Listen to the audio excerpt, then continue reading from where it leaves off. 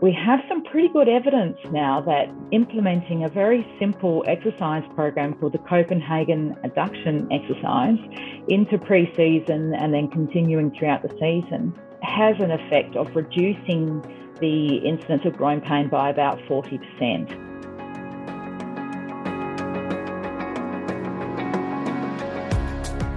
Groin pain is a really common presentation in the clinic amongst weekend warriors and elite athletes alike, and sometimes it can be difficult to find the source of that pain.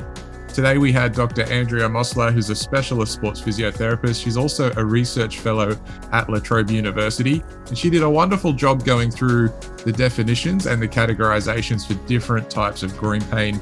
We then finished on some solutions and the effect that strengthening can have on groin pain. My name is Michael Risk, and this is Physio Explained.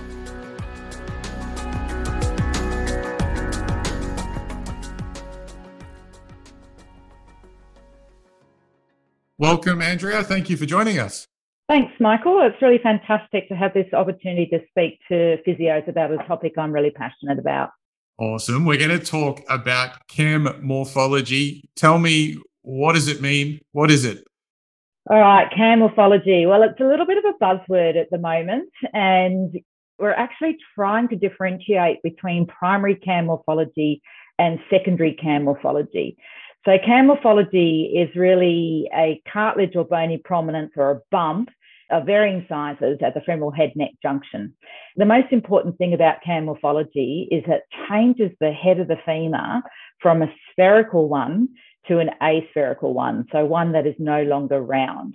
And we're wanting to differentiate between primary CAM morphology, which seems to occur as a result of load, and secondary CAM morphology, which occurs as a result of a previous condition. So something along the lines of slipped upper femoral epiphysis, Perthes disease, or even secondary to acetabular dysplasia can create this mushrooming effect of the femur, which appears like a CAM morphology, but it's a secondary CAM morphology. Okay, we've got primary and secondary, and what's tipping you off to those? Probably the history there, right? Yeah, the history, and generally primary CAM morphology is seen in athletes of particularly high impact sports. So it seems like there's something about having a lot of impact loading, particularly impact loading involving some rotation, which during maturation, that seems to increase the prevalence of having a primary CAM morphology. At the moment, we don't know exactly what those sort of loading patterns, but it does seem that athletes have a higher prevalence of CAM morphology than non-athletes. And should we make the distinction here with FAI while we're teasing out the definitions? Oh, thank you, Mike. This is one of my pet topics to discuss. So CAM morphology is really just describing this bump or this bony prominence of the femoral head-neck junction and this aspherical head. And as I mentioned before, we see this in athletic populations at a prevalence of around 60 to 90%. So depending on the study, it's actually more common to have a CAM morphology in your hip than not. But femoroacetabular impingement syndrome is a very specific condition, and we had the Warwick Agreement, which was published in 2016. And with the Warwick Agreement, we had the definition of femoroacetabular impingement syndrome really clearly defined. And that is, you need to have hip-related symptoms. Otherwise, you do not have femoroacetabular impingement syndrome. So you need to have the symptoms of hip-related pain. You need to have some clinical signs, so either a positive flexion, adduction, internal rotation test, or reduced hip internal rotation range of motion, so some sort of clinical signs, and you need the bony morphology. So if you only have the bony morphology, as in the bump, and you have no pain, you cannot have femoroacetabular impingement syndrome. So that is what we call CAM morphology. So the bump on its own without symptoms is CAM morphology. Okay, and I'm going back to anatomy at uni. Where does the pincer sit into all of this? Okay, so pincer morphology is when you have an overcoverage of the acetabulum. And similarly to CAM morphology, you can have a pincer morphology with absolutely no symptoms at all and it just sits there rather benign. Or you may have changes to the joint as a result of the pincer morphology, where you're getting this compression and impingement, which then leads to femoroacetabular impingement syndrome. So if you're an athlete, you're more likely to have one of those morphologies, and you may or may not have FAI.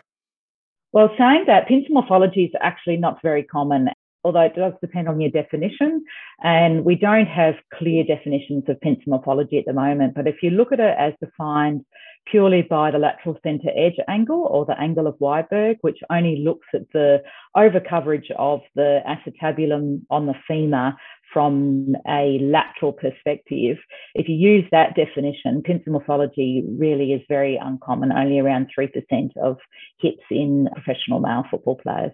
And what's the research telling us at the moment about this? You mentioned the Warwick Agreement. Where are we at with FAI?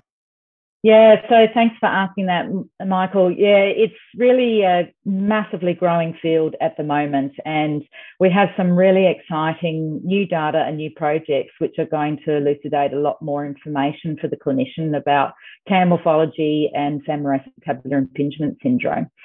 So as I mentioned before, we do see this higher prevalence of cam morphology in athletes compared to non-athletes.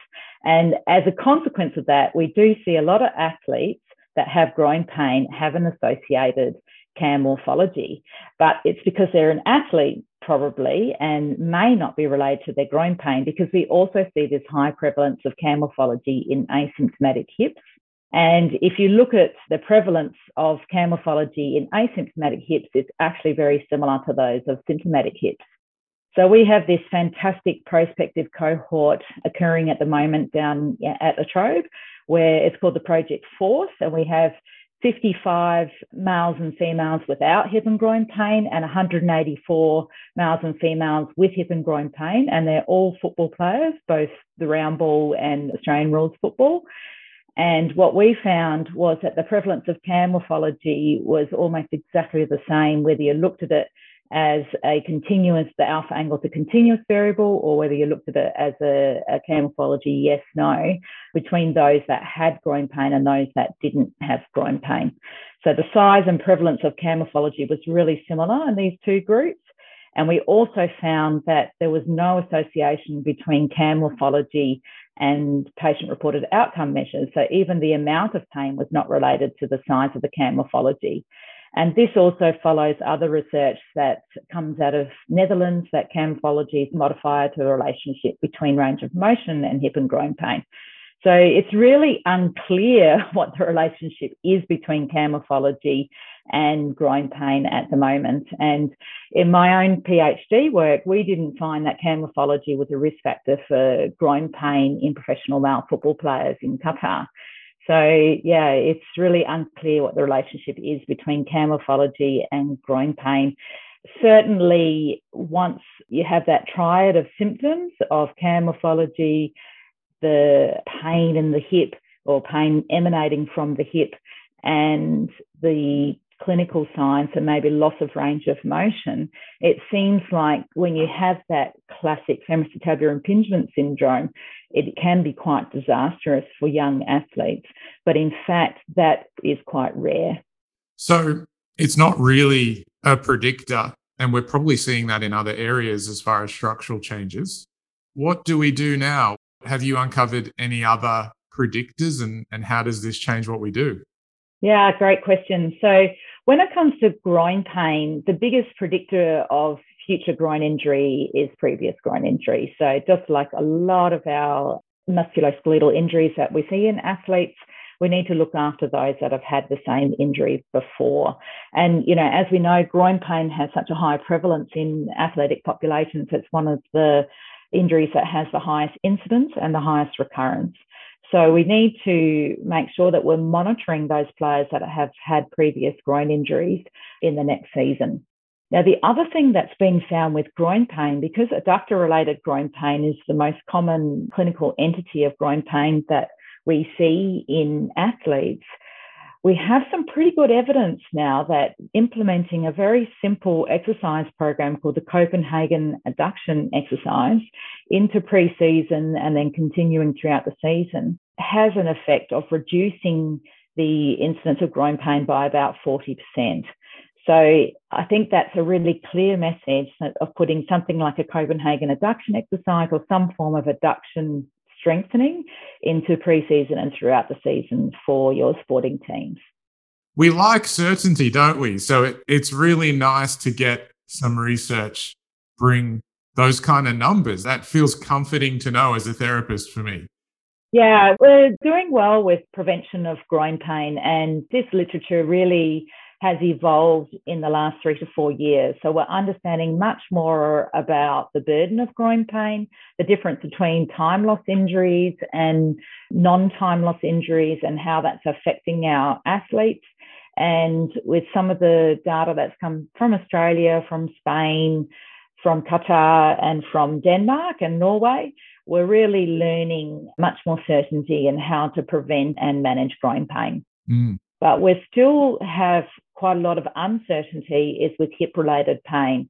And we know that the sequelae of something like femoral acetabular impingement syndrome is really quite a nasty sequelae. And we just have to watch what's happened with Andy Murray to see that you can go down this path of joint destruction and requiring an early hip replacement.